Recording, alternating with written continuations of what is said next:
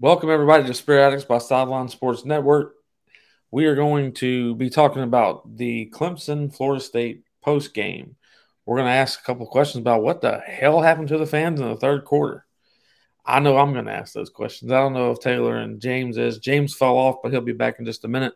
He's trying to get some things situated. He's putting a new mic in. Chip's going to come on later on during the show, give kind of his piece. We appreciate everybody that's supporting the show. We appreciate everybody that is listening to the podcast because the download amount since we started with WSBN has definitely went up. The viewership has definitely went up. So we really appreciate everybody that's supporting the Spiritic Show. And remember, everybody, in the top right-hand corner of the screen, the show is brought to you by Game Day Vodka. We did our first tailgate with them this weekend at the Clemson Florida State game. They gave me some pretty decent props. Didn't have a shortage of liquor, that was for sure. They also gave us some of the spiked drinks. And I haven't been able to speak to them since about this portion of it, but everybody that I gave the spiked drinks to said that they were 10 times better than the one that ends with claw. So that was their words, not mine. And I will say this: things that are free taste better. So we'll see if it's, you know, we'll see. I'm not a chaser type person to drink. I really don't drink that much at all. So, but anyways, we do appreciate Game Day Vodka for being the official sponsor of Spirit Addicts. Continue to go and support them as well. Also, go check out the Made Equal clothing line. They're on Twitter. You can find them at Made Equal. They're doing some really good things with Trayshawn Ward right now. They're doing some really good things for Micanopy as well.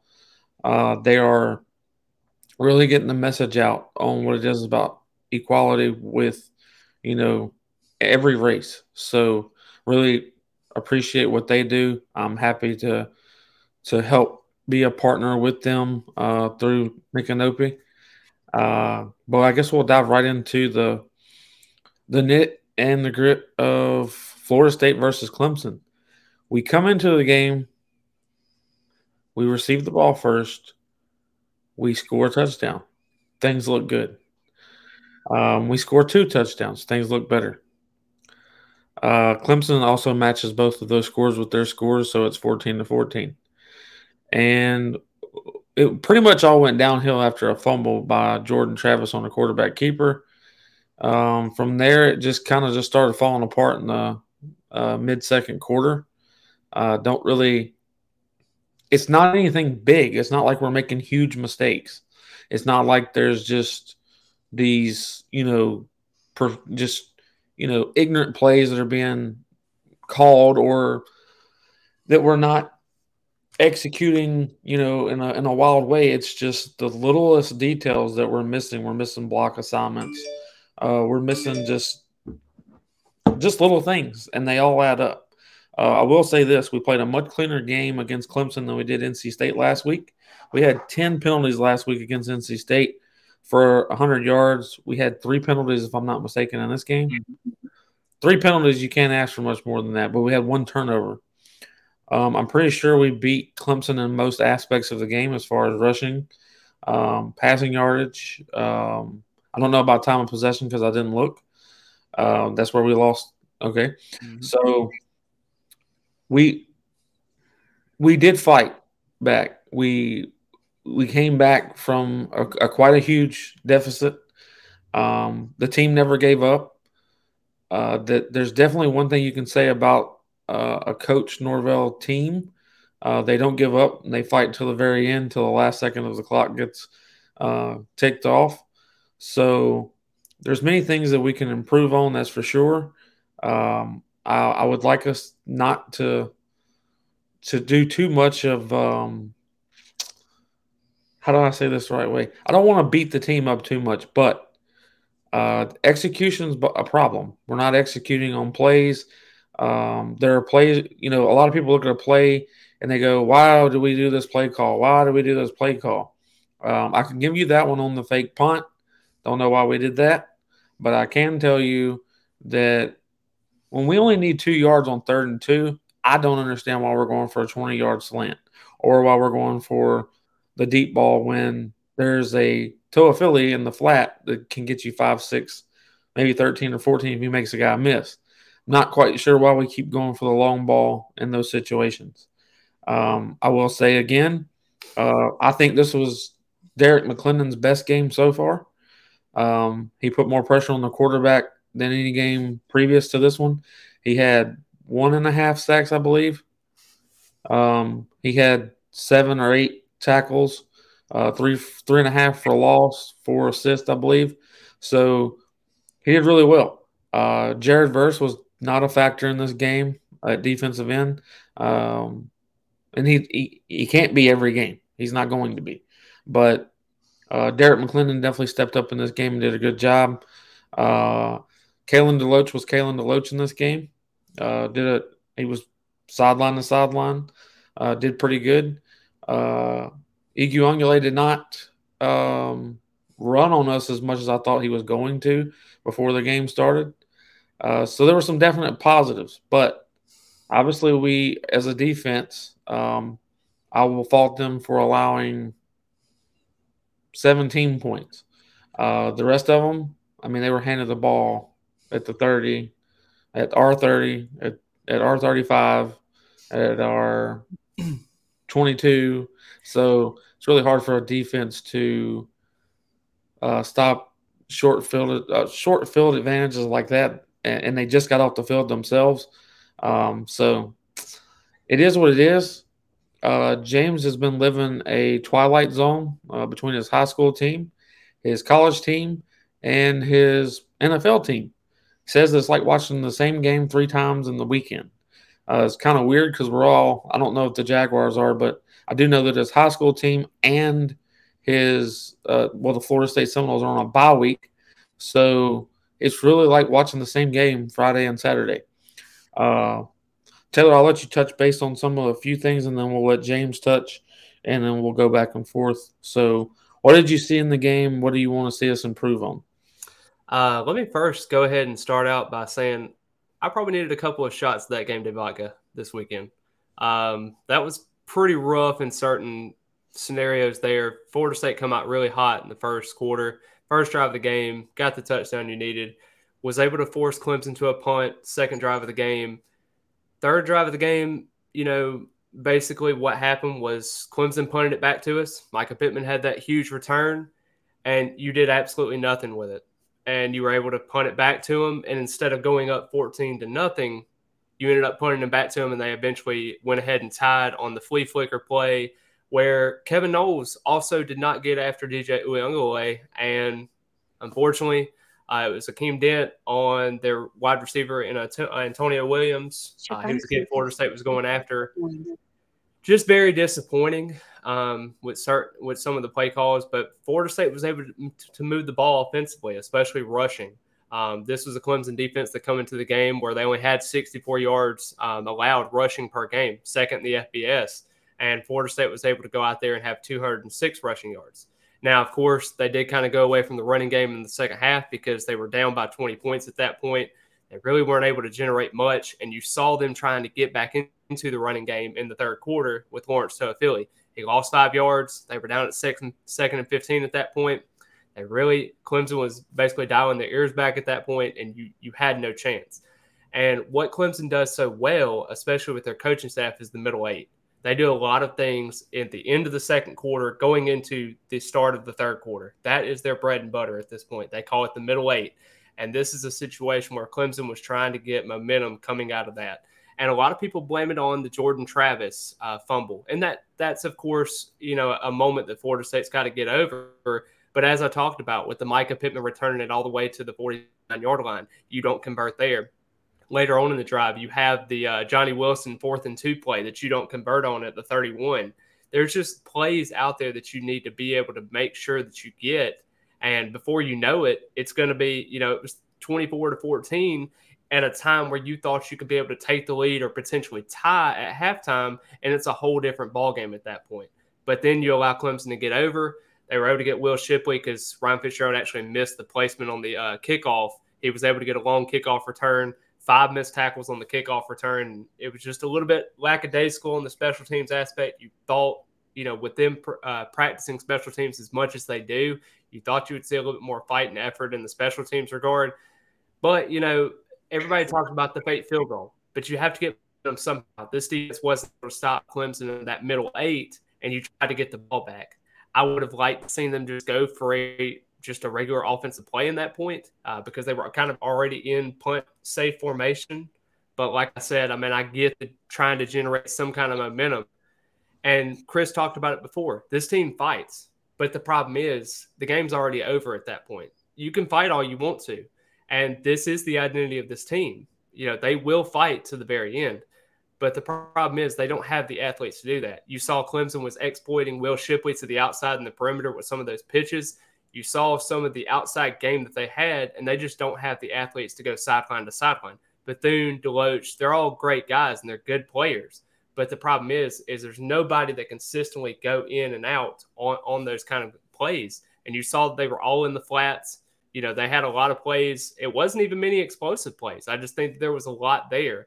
And you can fault Mike Norvell for a lot of different things in this game. This isn't really one of those because I think Clemson is a superior team to us. They are a little bit closer in terms of just skill set wise.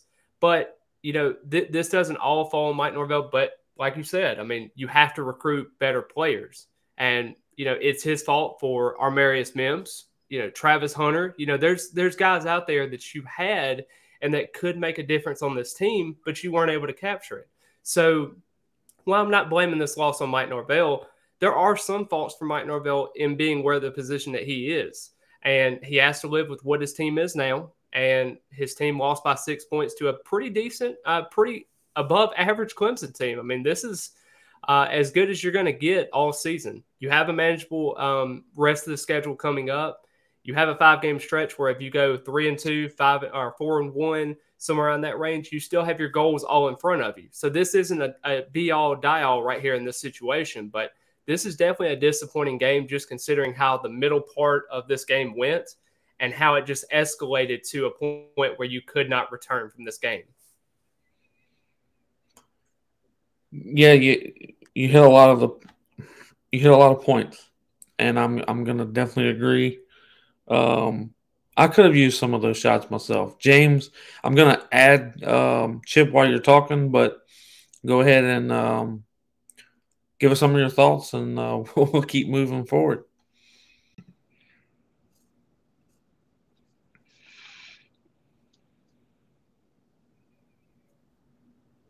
Can't hear him. So, Chip,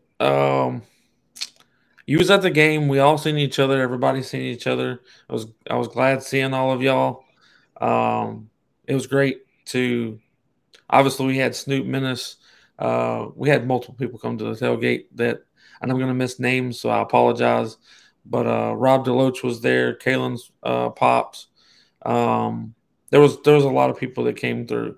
But Chip, what was some of your thoughts on the game? What do you think we can improve on? My thoughts on the game were I'm not upset with the loss to Clemson because Clemson's a good team. I in the beginning of the year thought that they possibly could be a 3 to 4 loss team. I was wrong on that. The missed defensive assignments really hurt us. The very first play, after halftime, where they took after the opening kickoff, they hit like a wheel route down the left sideline for a touchdown. That really hurt because that, to me, it halted any momentum we possibly could have built right then and there. This team fights though, like Taylor said, they don't give up. We also, as fans, need to remember this is only Norvell's 3rd recruiting class. Let them get at least 1 or 2 more in there before we can actually, give him a thumbs up or thumbs down. James Coleman plays I didn't like. The back-to-back fade in the right the right corner of the end zone. You've got to let Johnny Wilson out-athlete that DB. Throw a jump ball like, it used to be taught in Coach Bowden's days. Their fade route was always a jump ball. He let his athlete the other teams. And I don't feel like J-Trav gave Johnny Wilson that kind of a chance. It's like he kept aiming towards the back pylon when he should just thrown it up and, giving him a chance. We lost Chip. He was having some, it looked like, internet problems. I do agree with him. We got to do better. And I was very concerned, and Chip talked about it too. I mean, the back-to-back fade routes to Johnny Wilson, I don't mind the fade routes, but like he said, I mean, it's almost like you're playing target practice. And Greg Carr was a great fade receiver in the goal line situations. Right. And you had a situation where he out-athlete a lot of those defenders that he had. It wasn't you're going to point it to the back pylon, you're just going to finesse it all the way down the field. No, this is a situation where you have to be able to showcase your size and strength. And, I mean, it didn't work the first time. You went straight back to it, and it was even worse placement the second time. I just don't know. I think a lot of people are kind of faltering on that and saying, well, we should have ran the ball. But, I mean, if you lost 3 to 4 yards there on a blown-up play, you're at, what, 3rd and goal at the 6 now? 3rd and goal at the 7? I mean, that just defeats the purpose. You need to keep the ball in the air at that point. Glad we didn't go to a jump ball at Micah Pittman. Glad I didn't have to see that PTSD again. Maybe a slant route. I don't know. There's just a lot of different factors that you could have done there. Moving J-Trav out of the pocket, kind of like when he found Ja'Kai Douglas later in the game. There's some moving pockets there that you could have, especially with an aggressive Clemson defense that was coming home. You saw him get after Robert Scott a little bit. You saw Jazz getting beat up a little bit here and there. Offensive line played pretty well for the most part, if you really consider all things aside. But just overall, I thought it needed to be a little bit better execution, and that falls on the coaches and the players, because I think Johnny Wilson had to leverage himself a little bit more in that situation. But just comes down to who makes the play, and Clemson made more plays. Yeah, Clemson, again, they did get back, quite a few starters that they were without. Yeah. They got quite a few. I think they got 2 or 3 of their defensive linemen back. They got a safety back, and they got 2 DBs back to come play in this game. That's right. And it was, we thought there would be a certain snap count that they weren't going to be back 100%. And on 3 of them, that was true. On the other 3, they played about 75% of the game, so they were 100% back. And I will say that their defensive line, everybody keeps bashing that our offensive line hasn't been doing great. But our offensive line held pretty well against that defensive line, in my opinion. I think J-Trav had time. We had forever on one play, and we ended up throwing we threw a terrible pass. It was a terrible decision to throw in a double coverage. Luckily, the ball wasn't intercepted. It was batted down. But still. And I don't know if anybody noticed this as well. I know they had a couple of curl routes with Cam McDonald. When you have 3rd and 9, 3rd and 8, you have to get to the line of scrimmage and get to the sticks to have a chance. You don't run a 5-yard curl route, and you have 3 yards to go at that point. I just thought he has to be better situationally in that moment, and that comes with coaching. That also comes with just being more experienced, which he is now at this point. I just thought there were better. I like the game plan and being able to kind of have that short passing game. But you also don't want to have some instances where I think in the first quarter, late in the first quarter, he actually had one that almost got picked off right there. So you just kind of have to be mindful with that. But I did like the play calling in terms of the short passing game. Just wish he would pass a little bit from where he was at. Right.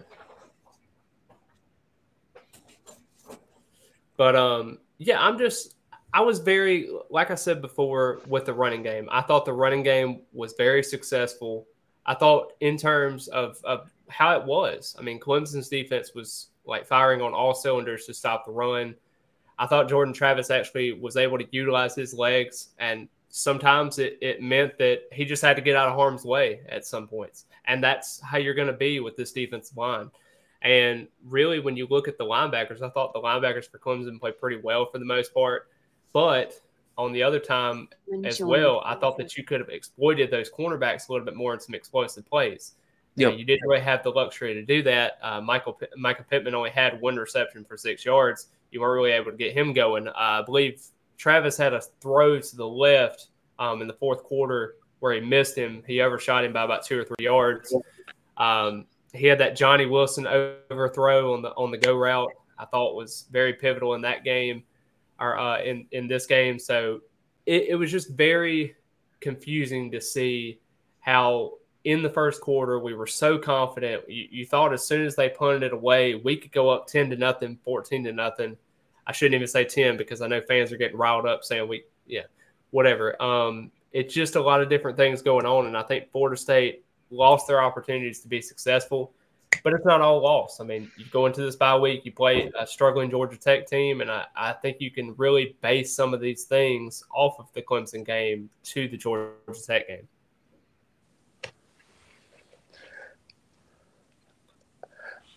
Oh, test. Okay, we can. It works. All right, cool. All right, yeah. Basically, I think everybody's kind of hit everything, the nail on the head. But I think the problem is it's not one person like that you can just really circle in to put all these issues on.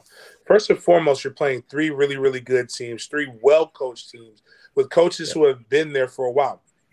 Dave Doran, I remember when Florida was looking at Mullen to be the coach. That was a guy who people were talking about come snatching from NC State at that time. You've got Wake Forest. Clawson is a really, really good coach. You've got so many guys that are good coaches, and they've benefited from that extra COVID year. So they're the oldest teams. That some of the oldest teams we played. On top of Clemson just being the best. But what's frustrating is knowing that you should have won, and you see it evaporate, and it's not one concise thing. Everybody wants to fire Fuller. Everybody wants to fire Norvell. Everybody wants to do these things. But when you go back and you look at the box score, and I think this is what I was telling you, Chris, off air, I'm like, the box score shows a completely different game. And what it really comes down to is it's a 5-minute of game time span. And that's what's absolutely frustrating for guys who really love this game. It is Jordan Travis fumbling the ball. It is defense not doing a very good job of transitional plays. It's a lot that goes into this. And as a team, if you can take that 5 minutes back, you're probably in a better chance to win this game. Or you're making Clemson have to do stuff. And the issue comes in is that you expect this to be different because all you've heard is that, oh, it's different. It feels different, this. But then you see these things, and it's very characteristic of the culture that Florida State has had the past 5-6 years. That's not an indictment on Mike. That's just an indictment on what you see. And the fact that fans are frustrated is showing you that it's changing because we should be indifferent. This time last year, we were on a 5-6 game skip, 5-game skip. And everybody was just like, oh, well, we just suck. We're not going to do it. Now it's people have optimism. They have hope. They feel like they should be able to go win, and you feel like you should win. Now, you can completely change the tide by going 4-1, by going 3-2, depending on how the games are. I've always told people, is it an entertaining game? Now, I will say, up until when they started coming back, this was not entertaining. This was not an entertaining ball game. And that's part of the reason why some fans left, and it's not anything on the players, and people can they have various reasons for why they leave early or they stay, but just things that I'm noticing. I don't know what's gone on with Jordan Travis or who's talked to him, but I need him to get some new advisors. Snoop Minnis and Peter Ward went both to him before the dang game started and said, son, run the damn football. Pull out, son. Use your legs. That's your weapon. DJ, whatever his name is, uses his legs as an effective weapon. You have to account for it. You can be a good passer. We're seeing it with Jaden Daniels. But if you eliminate your threat to be able to run, you literally limit this offense. When the running game is popping, it's when they just got bit or just got burnt on a big play by J-Trav. And that's kind of what J-Trav has to go back to doing, using your legs to be able to keep a defense honest. Something that I think Florida State, I hope they'll look in the future, and maybe the coaches listen, maybe they don't. I don't know. But I do know we got a guy, a defensive savant, if you will, who was honored, who's going to be down in Orlando. He didn't do anything in the offseason. He got a coach in January, February. But T-Buck was bringing up this idea, this concept of what they did when he was at, I believe he was at Ole Miss. It is what stopped a lot of this stuff. So they went to only on goal line. They basically take the linebackers, and the linebackers, if they're reading pass, immediately run to the flats. Safeties come down. They're running cover two, but they're just running in a different formation, in a different format. So what does that do? It completely takes away the wheel route that Shipley kept killing us on, because now you've got your guys in a better position. And if the quarterback wants to throw the slant thinking that's open, our two strongest players are arguably our safeties. Now they're in a situation where not only can they go and bang, they might be able to go create a big play just because you're making a quarterback think. So I'm saying these things is that we've got coaches that got to grow up. And the easiest, fastest way to grow up is by getting more information, utilizing what we have.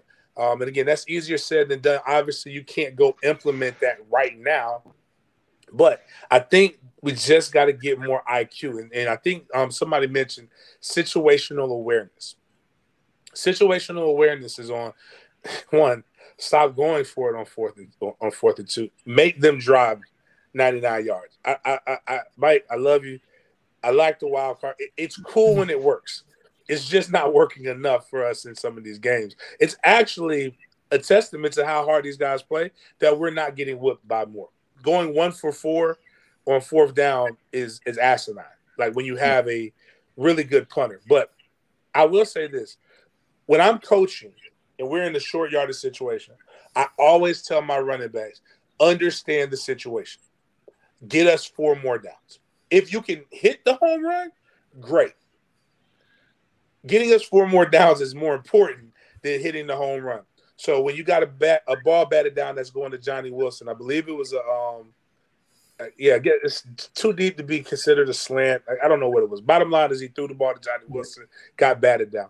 Lawrence Starfield is wide open, uncontested. Probably get the same amount of yards as you were trying to get with Johnny Wilson by just dumping it off to that. Or again, don't know what you're saying, J-Trav. Love you to death. I'm always going to be Team J-Trav, but I'm always going to be honest with you.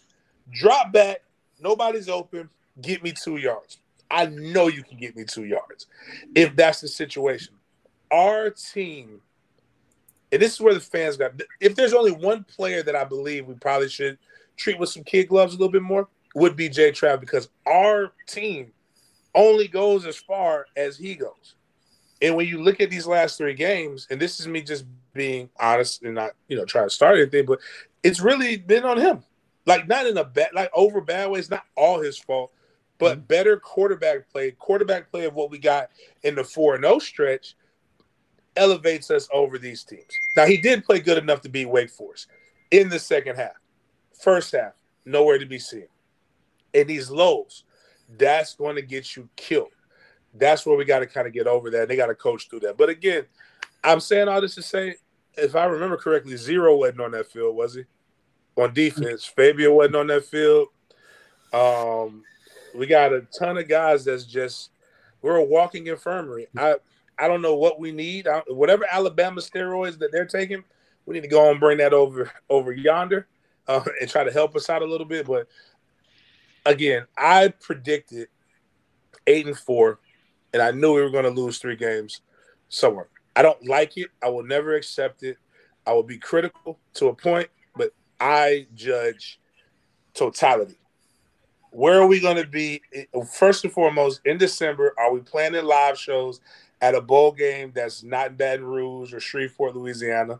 Like, are we going somewhere nice that we all will want to spend on a vacation? Or first, are we going to a bowl game? Are we going to a nice bowl game? And when we lost, did it look like all was lost? Did it look like we were just completely outclassed? And as much as I want to cry and complain, we can go back and we can fix these things. It's when you can't fix stuff. That's when I worry, and that's what terrifies me. And James, I know you talked about it before, like with the records and everything about you expecting 8-4, and I know that a lot of fans are really just out there right now because they have a realistic while also heightened expectation because we went 4-0 to start the season. You saw that optimism. You saw how we fought back against LSU. But that LSU moment where we shouldn't have been that close in that game reared its ugly head in the last 3 losses. We found ways to also win games, but also lose games at that point. We had pivotal moments where we weren't able to stop ourselves. And the biggest thing now is coming out of this, fans are like, okay, we started 4-0. Now we've lost 3 straight. Where are we going now? Is the ship coming off the sails and everything? Or is it just going to be kind of a situation where you're going to have to bounce back? And I think Mike Norvell and its staff is going to have to look in the mirror. You get a much-needed bye week because you got a guy like Fabian Lovett coming back.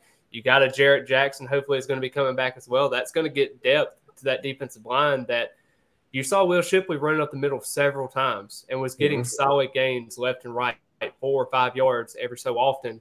And you're just trying to find ways to get momentum and also to get some of those injured players back. Now, you have to play with what you got. So you can't just keep pointing at injured players and saying, well, this is that and this is that. Mike Norvell's got to play with what he has. And what he has right now is a 4-3 football team. Can he be able to get over the hump? And I think that's going to be the question a lot of fans ask. And now we're just trying to say, can we get to the 7-5? Can we get to the 8-4? God forbid you get to 9-3 and you win 5 in a row. We'll definitely see. Well, that's the key, though, Taylor. The key is what you just said.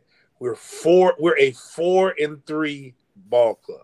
You are what your record indicates. So everybody, you're right. It looks better. You're right. We shouldn't have lost 3 games. Those 3 games. You're right. But what I'm seeing too much is, and I know we don't take shots a bit. I won't. Anyway, I've seen one guy post you're crazy if you think this, or it's always these polarizing statements. Like, you can be mad, but you can also say, hey, it's better than what it was last year.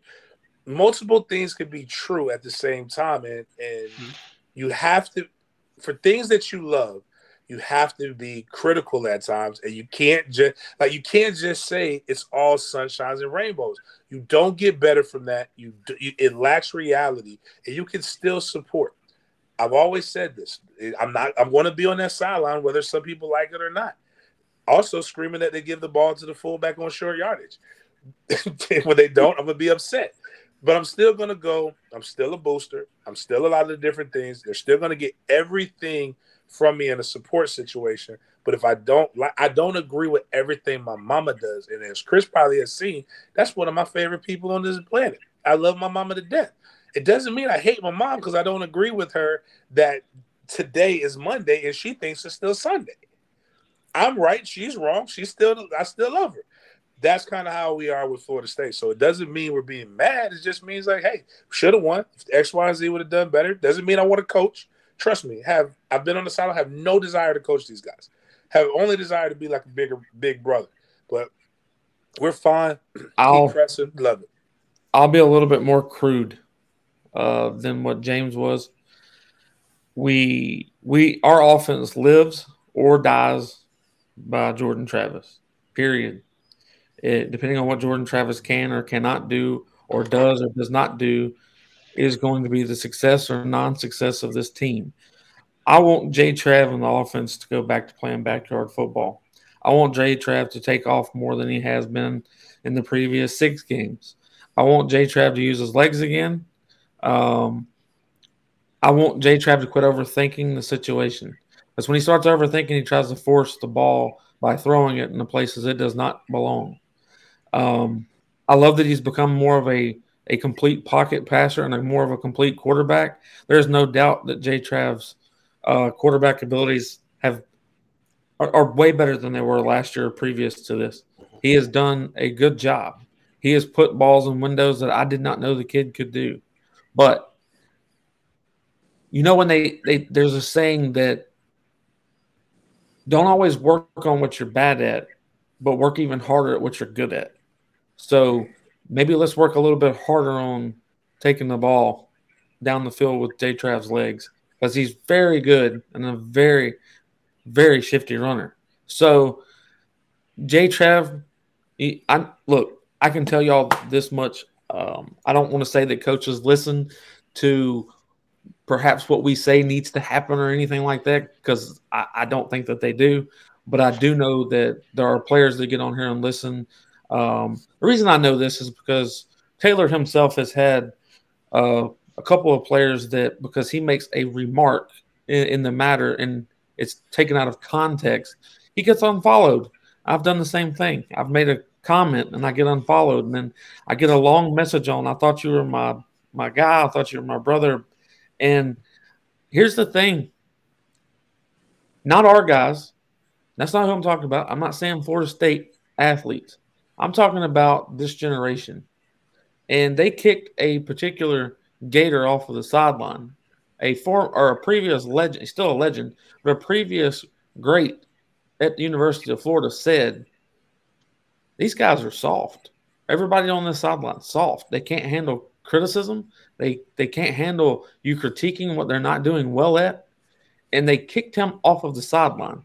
Well, the man did not get irate. He did not jump nobody. He did not yell at anybody. He merely stated that players were acting soft. And because you removed him, you defended athletes being able to get their way when they don't like what they hear. We have got to get back to where you can critique someone, because I don't want to know what the coaches get out of this. I don't want to know how the reactions they get when they say, you're not doing this well. You have to work on this. Hey, get your head out of your ass. Hey, do this, do that. Act like you want to be here. Act like you've been on a football field before. Stuff to that nature. So I don't want to know what the reactions are. That's why I'm not a coach.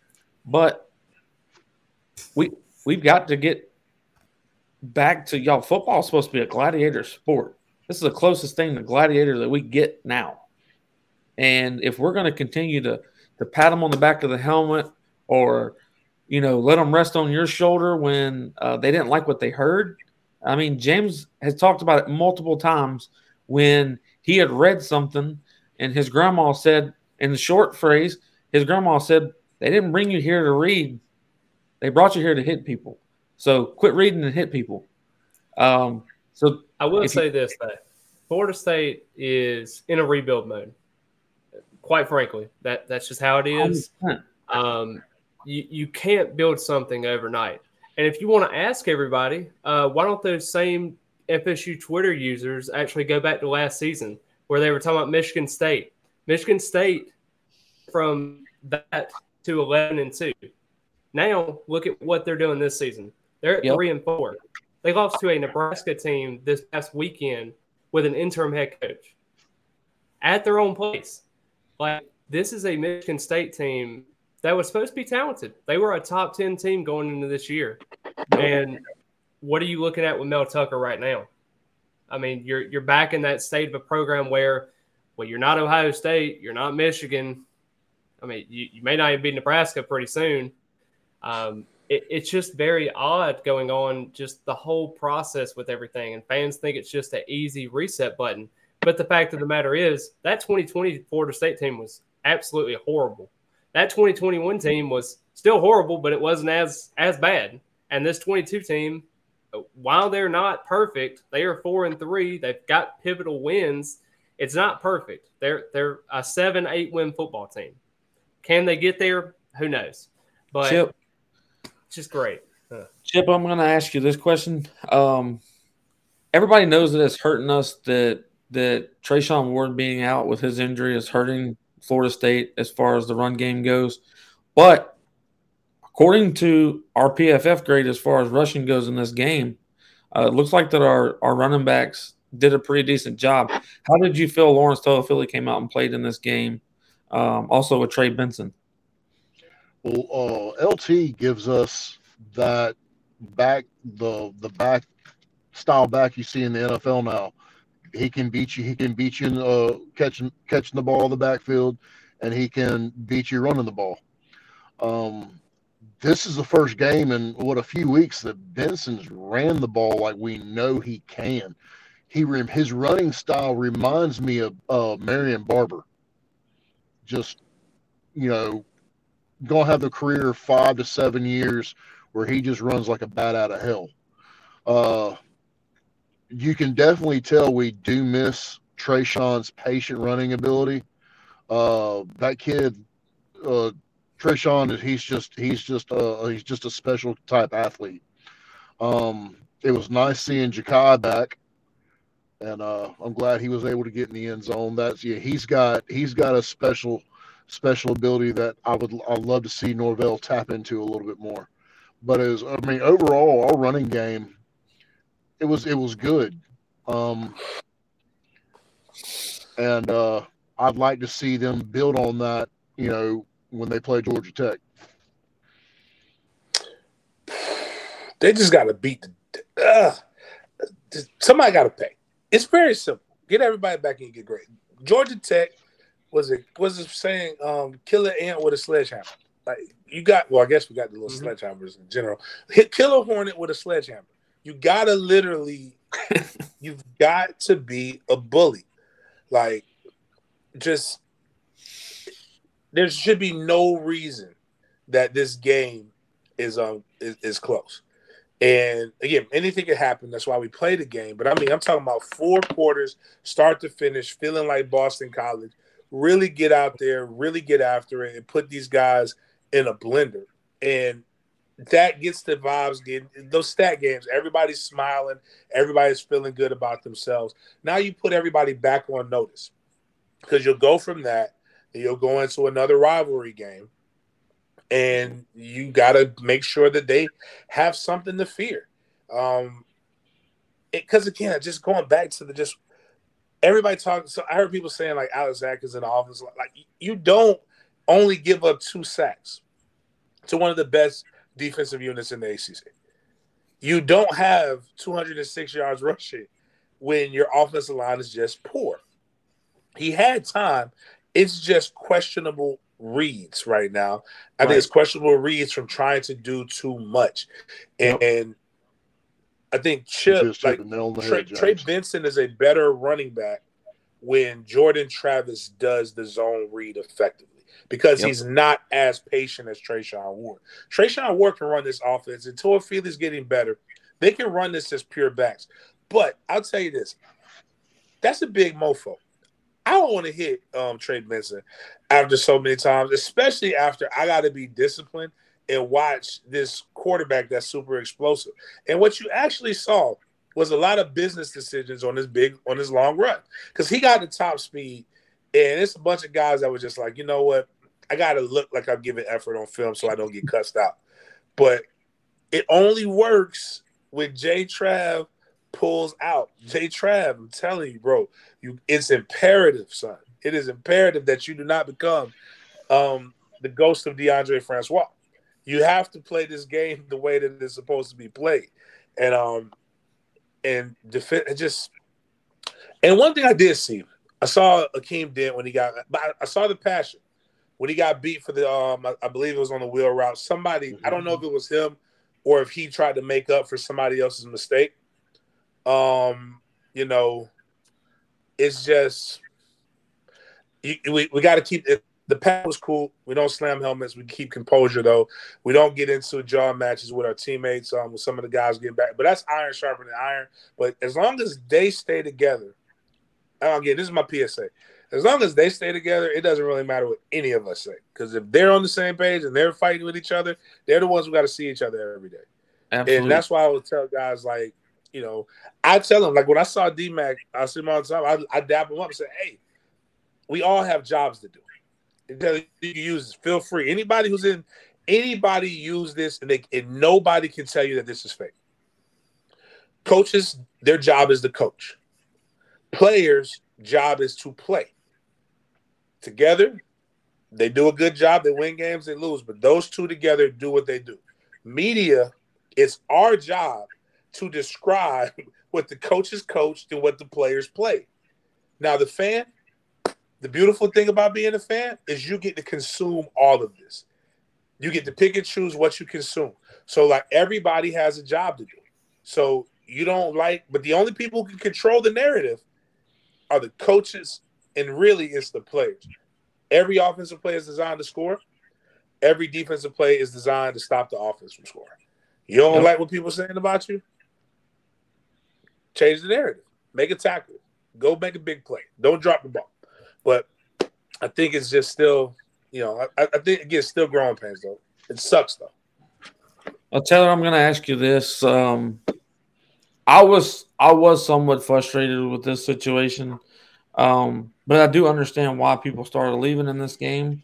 Mid third quarter, beginning of third quarter, we were down. Things were not like James said earlier in the show.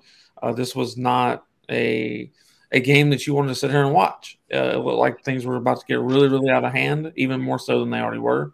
So some people, they did take off. It is true that the majority of the people that left were in the student section. That is true. But there were a decent amount of fans, regular fans, that went ahead and left. I personally believe if you're a true fan and there's no emergencies, that you stick out with your team until the last tick ticks off the clock. So did you feel like there was any frustration around you about how many fans were leaving? If it was a 20-point game with 3 minutes left, 2 minutes left, okay, albeit that was 11 minutes left to go in the fourth quarter.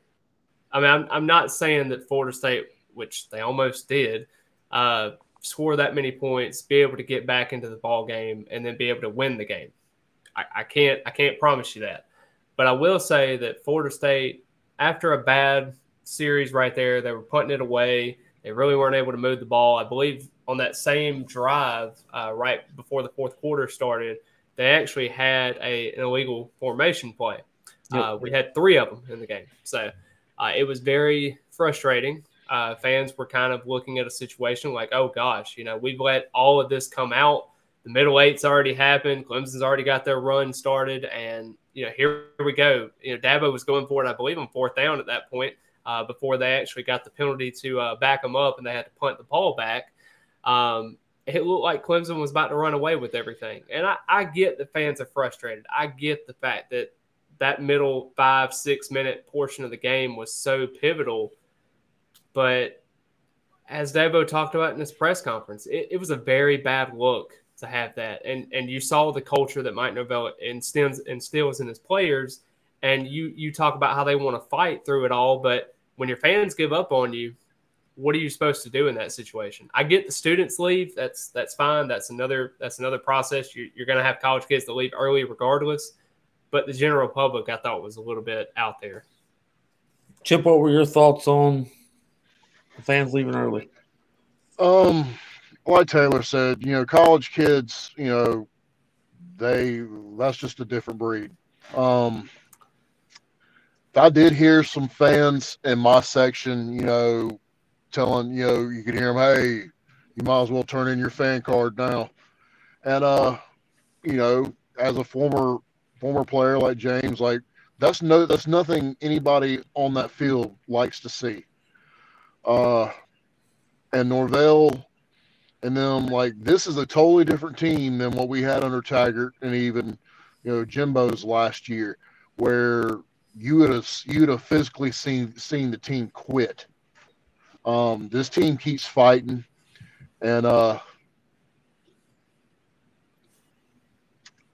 people just need to relax and calm down. So I'm going to ask this question, Taylor.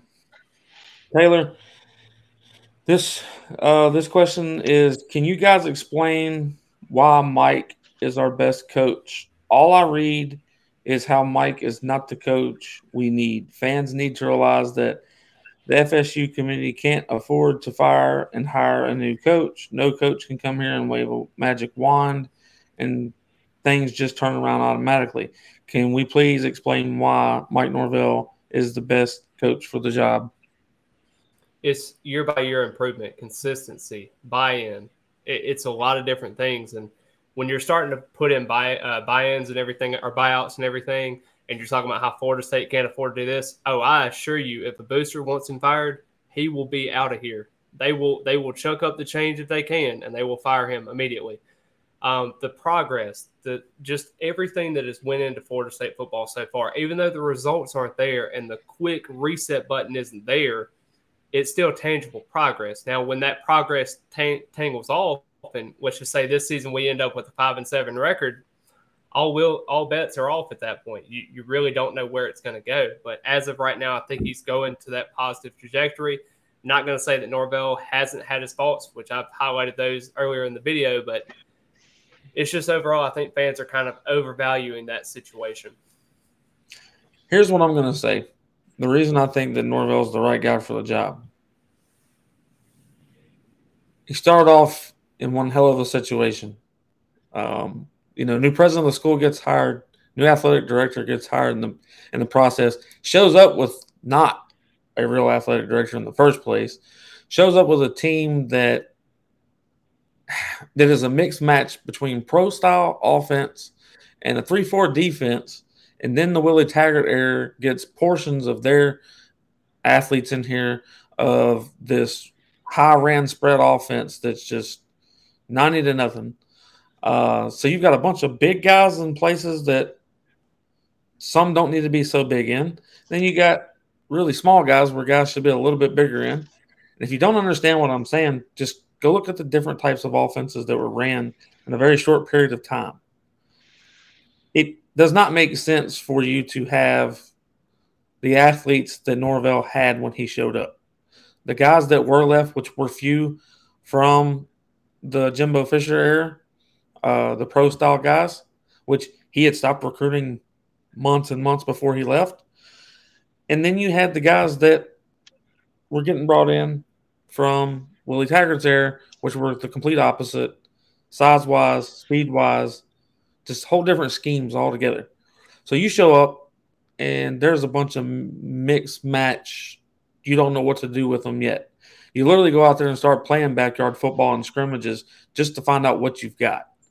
And then you take and put the best possible players in place that you can in the 2021 season. And we saw how that worked. We started off 0-4. I think the reason that we had the wins that we had last year, the reason we had 5 wins, is because the coaching was that good.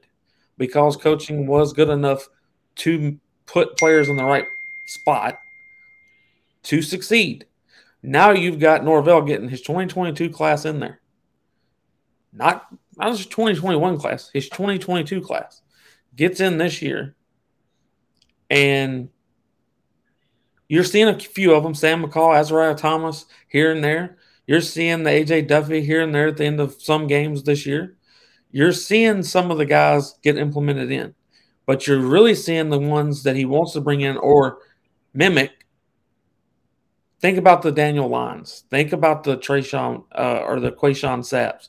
Think about those guys in the Fabian Lovett aspect or in the aspect of Jermaine Johnson that transferred into Florida State to come play for Mike Norvell and Adam Fuller. Because a lot of people on here are writing, it's not really that we want Mike Norvell gone. Most of us want Fuller gone. Okay, there's so many reasons why Fuller is not the one that needs to go or Coach Norvell, but we'll get on that another time because I've only got like 4 minutes left. It's real simple.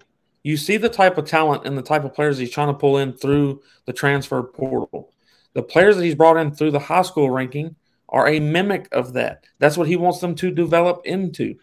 When you've got the Jared Verses that just came here this year, nobody can say that Jared Verses isn't a dynamic player. You saw what he's done before he got injured. You saw what he's done since he's been back. You see what certain players are doing that he's gotten to transfer in. Like, first, now, all is forgiven because our wide receivers are playing decent this year. Remember, Dugans was the guy that needed to go. If y'all all remember, Dugans was the problem. We could not get a wide receiver. Dugans is trash. Dugan can't develop guys. Dugans is this. Dugans is that. Well, I guess all that's forgotten because we've got a Micah Pittman, a Johnny Wilson, a Winston Wright that we have not seen yet. And we've got all these guys that are starting to perform. So, okay, it's not Dugans anymore. He's not the problem. But what do y'all think about Norvell bringing in a play caller? Because his play calling is just suspect at this point. Nobody wants to talk about – I'm not saying that you should make excuses that injuries don't happen to everybody. But, guys, we are literally without the best portion of our offensive line when Robert Scott goes out this year. You don't get to use Bless Harris but one game in the season or two maybe before he completely goes out for the season. There's a lot of pieces here that are missing that are vital pieces. There's depth problems already. Mm-hmm. But we want to keep going back to it's one of the coaches' fault or it's all of the coaches' fault. That's the problem. What are you going to say at the end of the year if we are 8-4? Or make it even better. What if we're 9-3? What if this is the only 3 games that we lose and we end up being 9-3 and we go to a bowl game and we win it? Not stating that we will. I'm stating what if that happens? Then who's your go-to? Who needs to be fired then? Or is all forgiven and we'll never speak of it again? That's the question that I have for the fan base. You keep asking at this point where we're 4-0. I didn't hear anything about firing anybody. I didn't hear anything about Coach Fuller needs to go. No, as a matter of fact, I seen a bunch of posts saying, I was wrong about Fuller, man. Our defense is killing it. Kalen DeLoach is this. Jared versus this. So-and-so. Look at Fabian Lovett. I saw the opposite of what everybody was saying before the season started because we were 4-0. Now we've lost three games in a row. Yes, granted, we should not have lost. We should have definitely not have lost to NC State. We shouldn't have lost to Wake Forest. And you would have accepted losing to Clemson a little bit better. This wouldn't hurt as bad if we would have won against NC State. This would be a little bit more – you could take this with a grain of salt and it not bother you as bad. But because we went 0-3 in this stretch, now it's everybody's back till we got to fire everybody. And if we lose to Georgia Tech, everybody's fired. Okay. I appreciate everybody coming and listening. I appreciate you guys for coming on and giving your pieces. I am going to let y'all fall off. Y'all can find Taylor at Norvell Central on Instagram. That's where he does his best work. He just did an interview, a great interview. I got to watch it before we started with Denzel. How's he say his last name? Fagan? Okay, so with Denzel Fagan, go check that out. He put it on Sideline Sports Network as an article. The video is in the article. I think Taylor at first was a little bit nervous about doing an interview with someone other than a football player, and he actually killed it. It was actually really, really good. So if you haven't checked it out, go check it out. You can find James any and everywhere, like I tell you all the time, at Big Game James _36. Is that right? You can find him anywhere with that. You can find Chip on his biggest format right now is Facebook group, which is Unconquered 850. There's I don't know, 30 or 40, I might be misquoting, but 30 or 40 former FSU players that are in that group that are actually participating in that group. They actually speak. They actually talk about things in that group. So if you want to chop it up with some of the former Knowles, go check out 850 or Unconquered 850.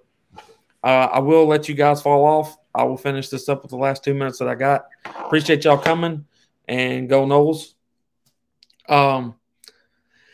Look, everybody, it's this simple. Love all of y'all to death. Appreciate everybody for coming and listening and watching. The Knowles are fine. We will be okay. We will make it, and we will win again.